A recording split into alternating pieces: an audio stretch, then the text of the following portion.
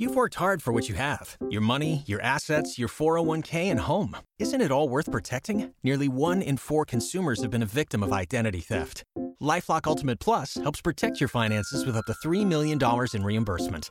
LifeLock alerts you to identity threats you might miss. And if your identity is stolen, your dedicated U.S.-based restoration specialist will work to fix it. Let LifeLock help protect what you've worked so hard for. Save 25% off your first year on LifeLock Ultimate Plus at LifeLock.com/aware. Terms apply. This content may not be suitable for all ages. Listener discretion is advised. I distinctly remember the feeling of my tears running down my cheeks as I was laying there mortified over the fact that I couldn't make a single sound. He told me in detail how he basically wanted to torture some lady and commit necrophilia along with other fucked up stuff. They both laughed and agreed, and the one with the beer said, "Let's follow them and we can grab her around the corner. She's small and won't put up a fight." From Disturbed Media, join your host, Chad, for true tales of horror, bizarre happenings, and unexplainable events. This is Disturbed.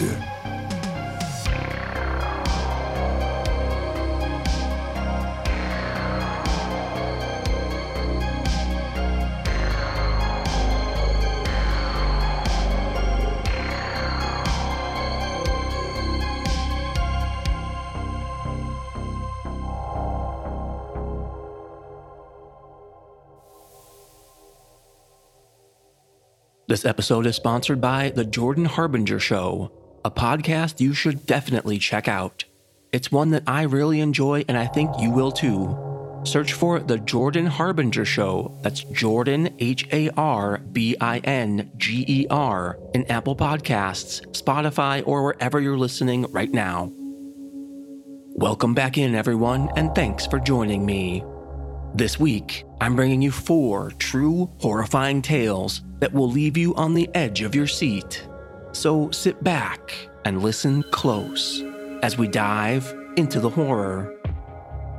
We open the show hearing from Reddit user Ellisley, featuring voice work by Melissa Medina, and we get a visit from our sleep paralysis demon. I'm a 22-year-old female, and I've suffered from sleep paralysis on a regular basis since I turned a year old.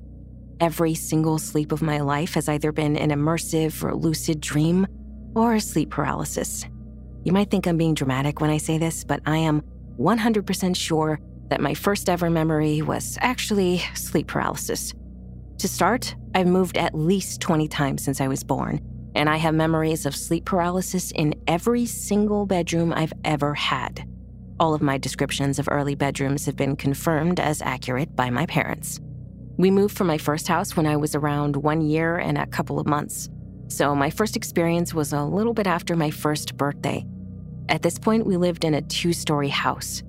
I have 2 older brothers who shared a bedroom in the bottom story of the house right next to my bedroom. Our parents' bedroom was just up the staircase so that if their bedroom door was open, they could more or less see me sleeping in my crib. I was notorious for waking up in the middle of the night and screaming bloody murder at that age. According to my mom, there was absolutely nothing they could do to put me back to sleep as long as I was still downstairs in my room. It quickly became routine for my parents then to just bring me upstairs as fast as possible whenever I started screaming, mostly to spare my poor brothers from listening to my hysterics all night. Whenever they brought me upstairs, however, I would fall asleep immediately and never wake up until my parents had to physically wake me in the morning after. This was the routine up until my first ever experience. As per the routine, I started screaming my lungs out at around 1 a.m., according to my mom. She picked me up as usual and brought me upstairs to their bedroom and put me in their bed, where I quickly fell silent. Again, this was the routine they were used to. Now, this is where my first ever memory starts. I remember being tucked in between my mom and dad. I distinctly remember the residual scent of my mother's perfume mixed in with the smell of her breath on my face. My dad's hand was stretched over my legs and drawing my mother closer as they tucked in around me. Eventually, I woke up, slightly confused. I didn't know why I was awake. I remember feeling very confused, and I wanted to try to explore the room and try to find out what had woken me up. No matter how hard I tried, though, I couldn't move a single muscle in my body. My eyes darted around the room, desperately trying to discover the source of my discomfort. Feeling absolutely helpless, I tried screaming out to try to wake my mom or dad so that they could help me, but no matter how hard I tried, I couldn't make a single sound. I distinctly remember the feeling of my tears running down my cheeks as I was laying there mortified over the fact that I couldn't make a single sound. That's when I saw them. 2 peculiar figures standing at the edge of the bed, their forms illuminated by the subtle glow of the moonlight creeping through the curtains of the window behind them. The figure on the left was the tallest. The one on the left was around half a head shorter. I couldn't really see much detail on their bodies, as their bodies looked almost as if they were out of focus. No matter how hard I tried, I couldn't focus on any detail. Their faces, on the other hand, I wished I could delete certain details. I want to reiterate again that I was just barely a year old at this point. My reference bank of people at this point was my parents and my 2 older brothers. Seeing those 2 figures standing at the edge of the bed, I remember immediately thinking that this had to be my brothers wearing masks or something.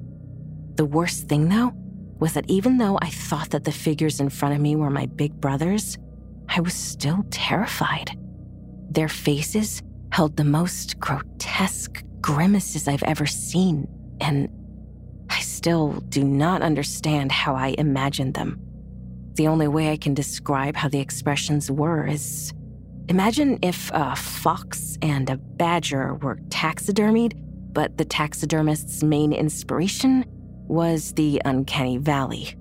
I spent years believing my brothers hid these horrible animal faces and would spend those nights at the end of my parents' bed just staring at me, just tilting their heads as they examined my small form, gasping, fighting against everything, keeping me from making noise. No matter what I did, though, I could never break eye contact with them. I know my description of my first ever sleep paralysis encounter might seem a bit long and too detailed. The thing is, though, although the subjects of my sleep paralysis has changed hundreds of times since then, they've always just stared at me. There's been talking, sure, but it's never been directed to me. I've had sleep paralysis where I've heard my entire family being murdered. I've heard people screaming outside that my house is on fire and that everyone needs to evacuate. But no one has ever talked to me. In 22 years of sleep paralysis, almost every single month, there was always at least one figure just standing at the foot of my bed, just staring at me, keeping eye contact. They've never, ever asked me a single question. They've never said anything directly to me. They've only ever stared at me. Until last night. The last few weeks have been filled with the weirdest kind of sleep I've ever experienced. I haven't experienced much sleep paralysis for the past few years. An isolated experience here and there, but nothing other than that. I used to sleep 10 to 14 hours every time I had the time to sleep in. This was especially true during weekends. As long as my blinders were up, I could sleep until physically disturbed. The past few months, however, something has changed. No matter how tired I feel, I cannot sleep longer than 6 a.m. at most. It absolutely does not matter how long I stay up, I still wake up at 6 a.m. on the dot. It's not that I feel like I've slept enough at that point either. I'll wake up exhausted and go to sleep even more exhausted and still wake up at 6 a.m. only to repeat the pattern. Yesterday, I went to sleep at around 10:45 p.m. I've been sick all week and I had a lecture today that I was excited for, and I wanted to make sure I was well rested for the next day. As I've said, I'm a 22-year-old student. I live alone in the same apartment I've lived in for 2 years with my cat that I've had since I was 8 years old. I haven't heard a single sound from a neighbor in the entirety of these 2 years. I went to sleep yesterday at around 2 a.m., absolutely exhausted. My cat fell asleep in between my legs, and I can't even say that I had any dreams. That was honestly my first sign that this wasn't going to be a quiet evening for me. My cat did wake up a couple of times in the early night, poking me and trying to get my attention. After 15 years, I know exactly how it feels when she's the one to wake me up. There is absolutely no room for confusion. I woke up at around 3 a.m. last night. Immediately, I was struck by this sudden, small feeling I'd never felt before in my life. I couldn't open my eyes. No matter how fucking hard I tried, no matter how fucking hard I wanted, I could not open my eyes. At this point, I tried my hardest to scream as loud as I thought possible. I could feel the weight of my cat sleeping peacefully on my legs, even though I still couldn't see her. I screamed and screamed. I pushed and pushed and tore my voice apart as hard as I fucking could to escape this horrible unholiness. My forced mutism and blindness keeping me hostage as my body still laid in bed, completely paralyzed. My only connection to reality right now was my cat. I could still hear her purring. I could hear her water fountain trickling in the background. I could still hear her making biscuits while pawing me. The sound of it all in place of my forced silence was almost deafening as I laid there sleeping.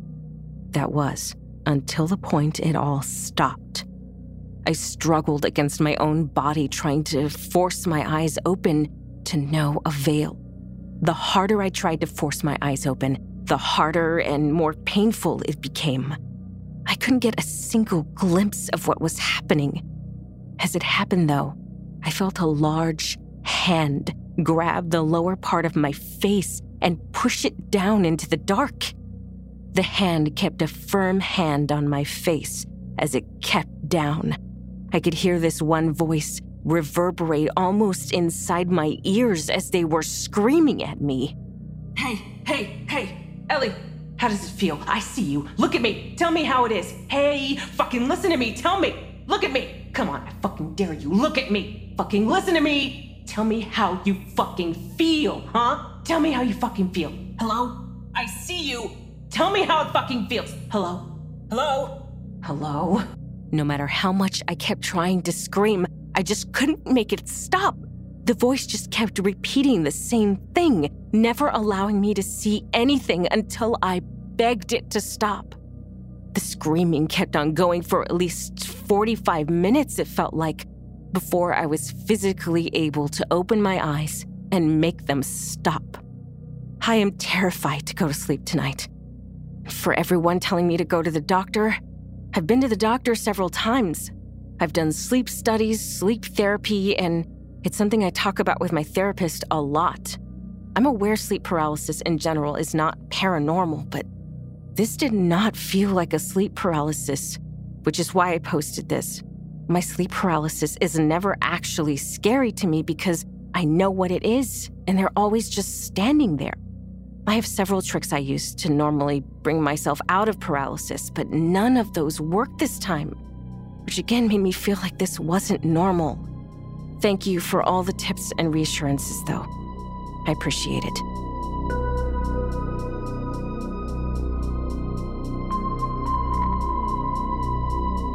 Are you loving the show?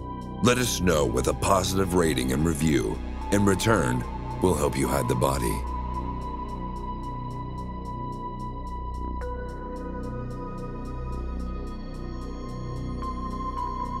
Up next, we check in with Reddit user OldAd2959, featuring voice work by Tom Aglio.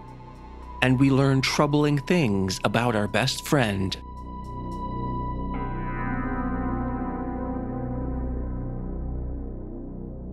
For some context, I've been friends with this guy for a little over 3 years. When I first met him, I thought he was hilarious, kind, intelligent, and overall a really interesting person. Everyone thought that of him, and they still do. He's loved by his peers and is a very well-known member of our community. This is important later. We didn't become best friends till a few months into our friendship. One day we were joking around and we had a genuine connection with each other. I've never had such a good time with someone before. It was one of those moments when you're with someone and you silently laugh and can't breathe. It was fun. Whenever I first met him, his ex-girlfriend warned me of him. I was pretty close to her, but I still couldn't believe anything she said about him. I assumed she was a vengeful ex. She claimed that he went far past her sexual boundaries, was unusually cruel to her at times, and one time attempted to drown her. She said they went swimming and he put all of his weight on top of her and kept holding her underwater. Once she'd come up, he would do it again and again. They broke up after that. I ignored this and, as I said earlier, chalked it up to her having an extreme dislike for him. One day he brags to me about how he got away with relentlessly bullying this kid in high school. He tried to talk him into suicide, but the kid would only go as far as to cut himself, so he gave up after getting bored. He thought this was hilarious and he was laughing while telling me about it. I was very disturbed by this and I've never seen him act so cruel before. Another time we went hiking together. This was his idea. The trail we were at was very popular, so there were a lot of people there. This one woman stood out to him, I guess, and he kept commenting on how gorgeous she was. She was with a man who I guess was her husband or boyfriend, and I just thought the whole thing was strange. Afterwards, we went out to eat inside of this plaza, and he guided the conversation to the topic of sex. We each slowly opened up about what we liked, and it was pretty normal until he brought up his true interests. He said he fantasized about kidnapping, raping, and murdering a girl. He told me in detail how he basically wanted to torture some lady and commit necrophilia along with other fucked up stuff. Once we got done eating, he kept joking about going back to that girl and doing all that to her. He brought it up numerous times throughout the day, and it was apparent he wasn't joking. It's more of a suggestion at this point. I distanced myself from him after that, and we kind of drifted apart anyways as we got separate jobs and didn't see each other much. I went to a party one night, and guess who was there? The creepo. At the beginning, I mentioned how everyone loves him. He's an active member of the community and goes to church. Plus, his new occupation adds to his facade. He started talking to me and he seemed normal as per usual. I thought he changed because of how convincing he was. I'm sure you think you could tell, but I'm telling you, this guy could easily fool you. He told me how he joined the local PD. Yeah, he's a cop now, and I was shocked by this. He always mentioned wanting to join law enforcement and would never say he had bad intentions. Maybe he was genuine about helping people, or maybe it was just a cover, who knows, but either way, he shouldn't have that authority. We started talking again and we hung out a few times. He seemed completely normal and kind, so I assumed everything was all right, until he mentions his cousin's death and talks about him so coldly and doesn't seem to feel sad about it at all. He also spoke of his current girlfriend in a detached manner. During our friendship, he told me he abused his dog and killed others when he was younger, and recently he bragged about kidnapping a sex worker and scaring her. Anytime I asked him what he meant by scaring, he'd become hostile and refused to go into further detail. He's always loved going into detail, so I'm curious about why he isn't about this all of a sudden. On New Year's, we went to a bar and he nearly killed a guy. He literally beat the guy till he was choking on his own blood, and he didn't stop till I said the poor guy could die. I tried to stop him physically, but he's a lot stronger than I am. He turned around with his blank expression on his face and casually went back into conversation. I've reported him to the police anonymously, but I haven't heard anything back from them. I'm convinced he's a psychopath or something along those lines. TLDR, former best friend, nearly drowned ex, abused and killed animals, tried to talk guy into suicide, fantasized about kidnap, rape, and murder, is a master manipulator, and nearly killed a guy. He joined the police department and goes to church, is well-respected and well-liked member of the community, and no one suspects how fucking crazy he is unless they've fallen victim to him or was close to him. Update, I contacted the FBI in my state and they said that they would look into it. After the conversation, I had high hopes that this would be resolved. It sounded promising. I have more stories about some horrible shit he's done if any of you are interested. I've also received a lot of comments asking how I ignored the red flags for so long, and I don't have an answer for that. It was stupid of me to believe everything he said, and I should have listened to my friend, his ex. I'll update further once I receive more information about him. Thank you all for the advice you've given.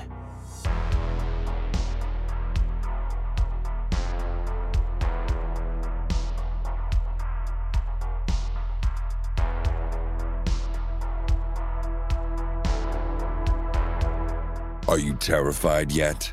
You will be. Disturbed is brought to you by The Jordan Harbinger Show, one that I've recently discovered and have really been enjoying. The Jordan Harbinger Show combines in-depth interviews with some of the world's most fascinating minds like Susan Cain and Adam Grant, and covering a wide array of topics like giving yourself the gift of done or kicking it in the Cobra Kai dojo. How cool would that be? And with Feedback Friday episodes to respond to listener questions about everything from conventional conundrums like asking for a raise at work, who doesn't want that, right? To the big time issues like helping a family member escape a cult.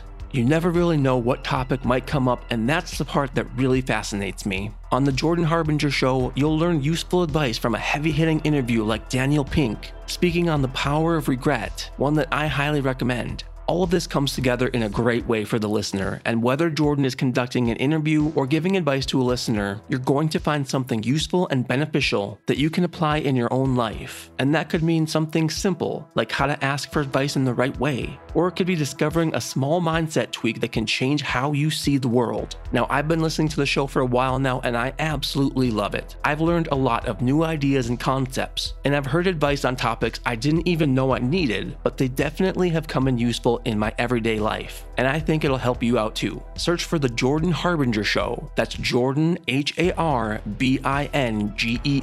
in Apple Podcasts, Spotify, or wherever you're listening right now. Hey, it's Kaylee Cuoco for Priceline. Ready to go to your happy place for a happy price? Well, why didn't you say so? Just download the Priceline app right now and save up to 60% on hotels. So whether it's Cousin Kevin's Kazoo Concert in Kansas City, go Kevin, or Becky's Bachelorette Bash in Bermuda, you never have to miss a trip ever again. So download the Priceline app today. Your savings are waiting. Go to your happy place for a happy price. Go to your happy price, Priceline. With the Lucky Land Slots, you can get lucky just about anywhere. This is your captain speaking. We've got clear runway and the weather's fine, but we're just going to circle up here a while and get lucky. No, nothing like that. It's just these cash prizes add up quick. So I suggest you sit back, keep your tray table upright, and start getting lucky. Play for free at LuckyLandSlots.com. Are you feeling lucky? No purchase necessary. Void where prohibited by law. 18 plus terms and conditions apply. See website for details. Now back to the deliciously frightful Disturbed Podcast with your host, Chad. Up next, we hear from Reddit user Hours and Hours, featuring voice work by Tanya Eby, and we nearly get taken.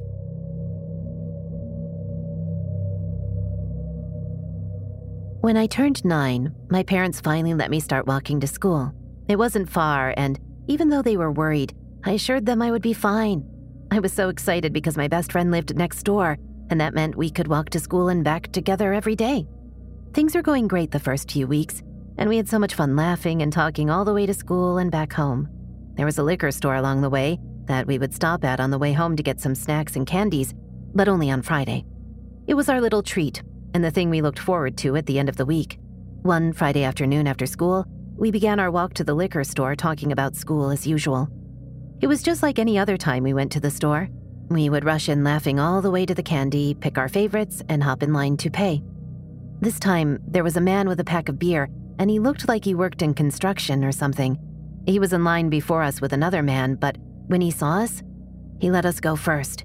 We thought he was just being nice, so we happily obliged, and as I talked to the cashier, my friend stayed behind me.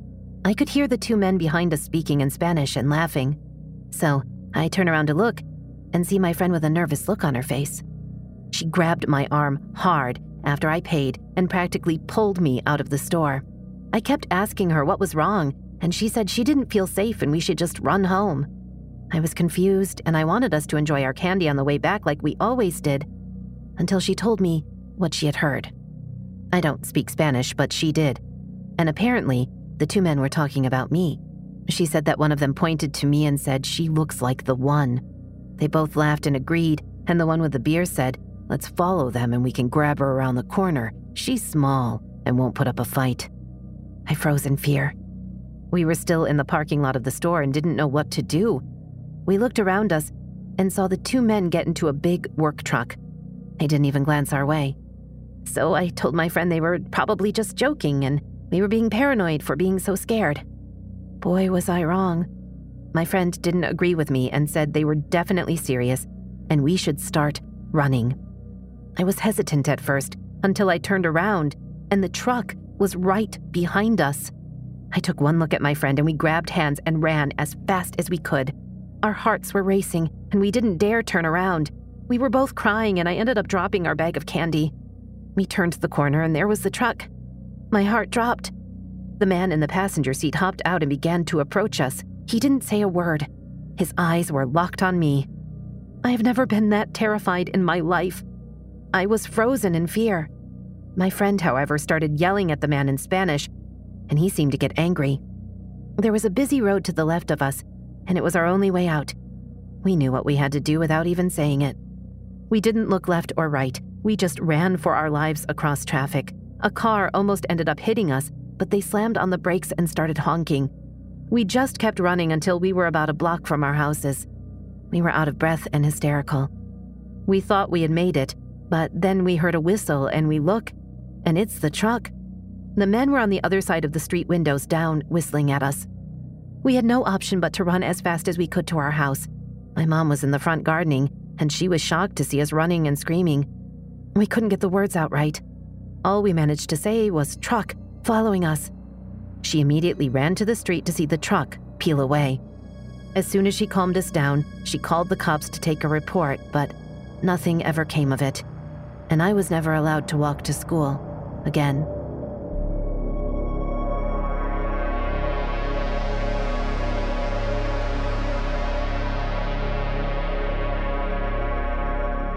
Are you listening alone? Rather brave of you. And finally, we close out the show hearing from Reddit user Synox, featuring voice work by Danuta Marie, and we take a trip to Satan's B&B.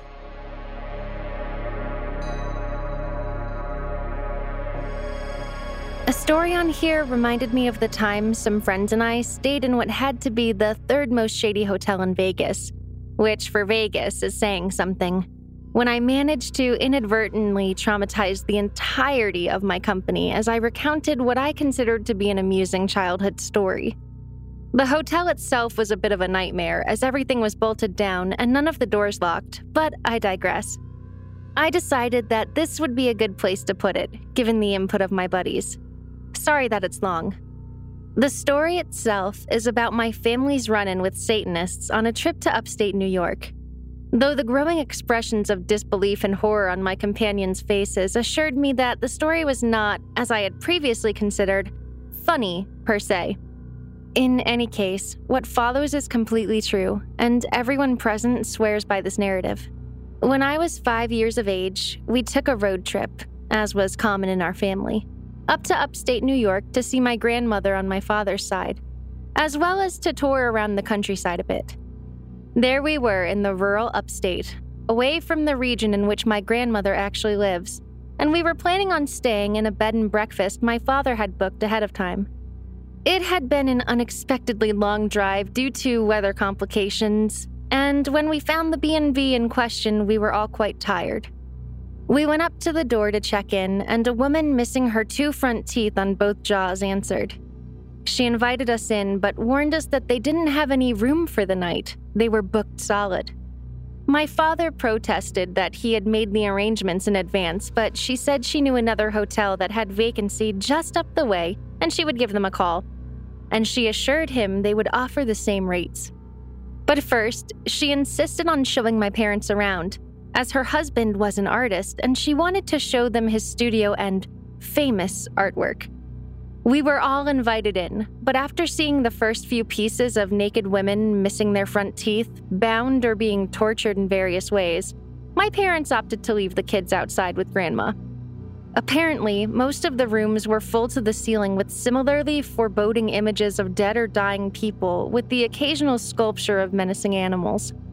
My parents were a bit creeped out, but just figured these people were eccentric and they had dodged a bullet by ending up somewhere else. We all waited out back while the woman called her friend, beside a pit containing what could have been nothing other than an altar covered with pentagrams. My mother mentioned that it seemed strange that not only had they not met the husband, who was supposedly there somewhere, having toured the entire house, but that there hadn't been a single sign of life or piece of luggage suggesting that anyone else was actually staying in any of the guest bedrooms in the supposedly fully booked B&B. A side note that's probably not worth mentioning, but that I found strange when my mother brought it up while telling me the story later. As I was 5 at the time, a lot of this story has been narrated to me after the fact by different people who were involved on some level, was that we stopped by a park to stretch our legs at some point before proceeding to the next place. The storm was closing in on us, and my parents wanted to be sure we had zero energy upon arrival. While in this park, my mother claims that one of us found and brought to her a small necklace with a pendant on it. The pendant itself was a pentagram on one side, with a Third Reich symbol on the other. My mother took it away and put it in her purse. We arrived at the next bed and breakfast to be greeted by a different woman, also conspicuously missing her 2 front teeth, upper and lower. It was about this time that my grandmother mentioned that she had read a lot of articles recently about tourists being killed by some cult of Satanists or some such in this area. Great. She tended to tell a lot of tall tales, so I think my parents kind of rolled their eyes and dismissed it, but they made a point to mention it later. The storm was now upon us. We were all exhausted, and there was nowhere else to stay that we could find anywhere near there. My dad decided we would make do with whatever they had to offer. What they had to offer was a slightly renovated barn. During the bustle of moving our luggage in, the woman kept inviting my brother, 3, and I into the house, saying she had some sweets, and wouldn't we like to meet her kitties? She made it clear, however, that my parents were not welcome into the house because it was too messy and she would be embarrassed. We were herded away into the barn and told not to talk to the lady. Once inside, my father, who was by this time a bit creeped out, went about checking the beds and securing the one-room barn unit. The windows had no coverings whatsoever, and the doors had no locks. We placed pillows from the couches in the window frames, and my dad grabbed a dresser against one wall to block the door. When he went to move the dresser, he discovered it was on wheels, which were completely silent. He also noticed that the wall behind it moved a little when he shifted the dresser. When he scrutinized the wall, he found a seam. He pushed on the wall and it gave way. 2 invisible doors opening outwards into the night, and just outside was a dark-colored van which had been backed up to the opening. Livid, my dad went about rearranging all the furniture in the room, stacking the heaviest against the outward swinging doors, and moving the mobile dresser with various loud objects behind it against the main door. When he had completed this and we were all starting to settle down at about 11 p.m., the woman brought us fresh-baked blueberry muffins. Now, as I mentioned before, I don't remember much of this trip, but this is one element I have a vivid recollection of. When he had completed this and we were all starting to settle down at about 11 p.m., the woman brought us fresh-baked blueberry muffins. Now, as I mentioned before, I don't remember much of this trip, but this is one element I have a vivid recollection of. With the inclement weather and the rush to find a place to stay, complemented by the lack of restaurants, nigh anything in the area, we hadn't had what one might consider a proper meal. When you're 5, dinner is very important. The muffins were freshly baked and smelled heavenly. I wanted one more than I wanted anything else in the world. However, presuming, probably correctly, that they were poisoned or something was seriously wrong about them, since this entire thing was beginning to feel like a horror movie, my mother absolutely forbade us from even going near them. She put them on a high shelf and sent us to bed. I was so angry. I went to bed hungry and irritable. Only 2 things happened that night that I can recall. My parents slept very lightly, when at all, as you might imagine. They claimed they kept hearing talking outside. My sister woke us all with a blood-curdling scream around 1 a.m. for reasons unknown, and she was usually a very quiet baby. When my parents got up and milled for about an hour trying to get her back to bed, my mom noticed something on the wall as she was walking her around and called my father over. What I would later learn was that the picture hanging to one side of the door that during the daylight seemed to be logs in a recently extinguished fire pit and a tranquil forest scene was, by night, unmistakably burning corpses with a hooded, smoky figure looming over them. We got up the next morning, packed up early, and waited for the lady to get up so we could pay and leave. While my parents were packing the bags, the woman came around back and gave both my brother and I small wooden cats carved into the form of napkin holders, each a different color that she had written little notes on. As my father was paying after loading us into the car, my mom began kicking the gravel around on the drive absent-mindedly. The woman came over to say goodbye and waved to us with her gaped grin, and my mother noticed that she was trying to discreetly recover the tiles that she was uncovering under the gravel. Before driving off, my mother got back out of the car and uncovered one of the tiles, and she claimed it was the same pentagram with Third Reich symbol within it that she had seen a similar version of in the park, prompting her to notice as we drove away that the necklace was no longer in her purse. The likelihood of it simply falling out of the purse pocket she had placed it in was, as she put it, quite unlikely. People listening to this story seemed appalled at the fact that I still have that little wooden cat that the nice lady gave me sitting in my bedroom.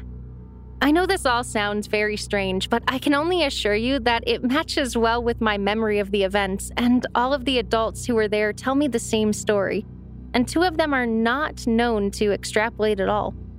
Personally, I'm glad it's just a weird story we look back on with confusion and that nothing stranger happened that night.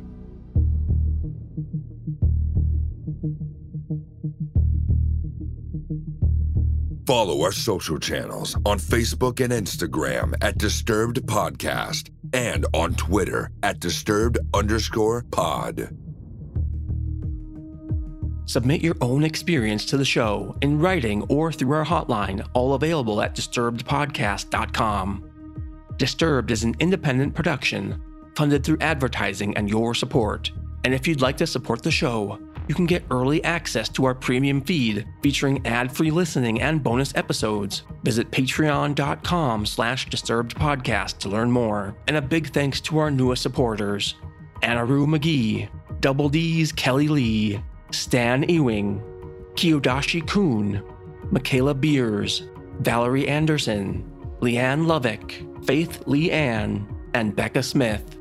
They all get instant access to our catalog of bonus episodes, ad-free listening, and 24-hour early episode releases. And you can too. Patreon.com/disturbedpodcast. Music by Carl Casey at whitebataudio.co.ag. Thanks for listening. We'll be back next Thursday with a brand new episode. And stay safe out there, y'all.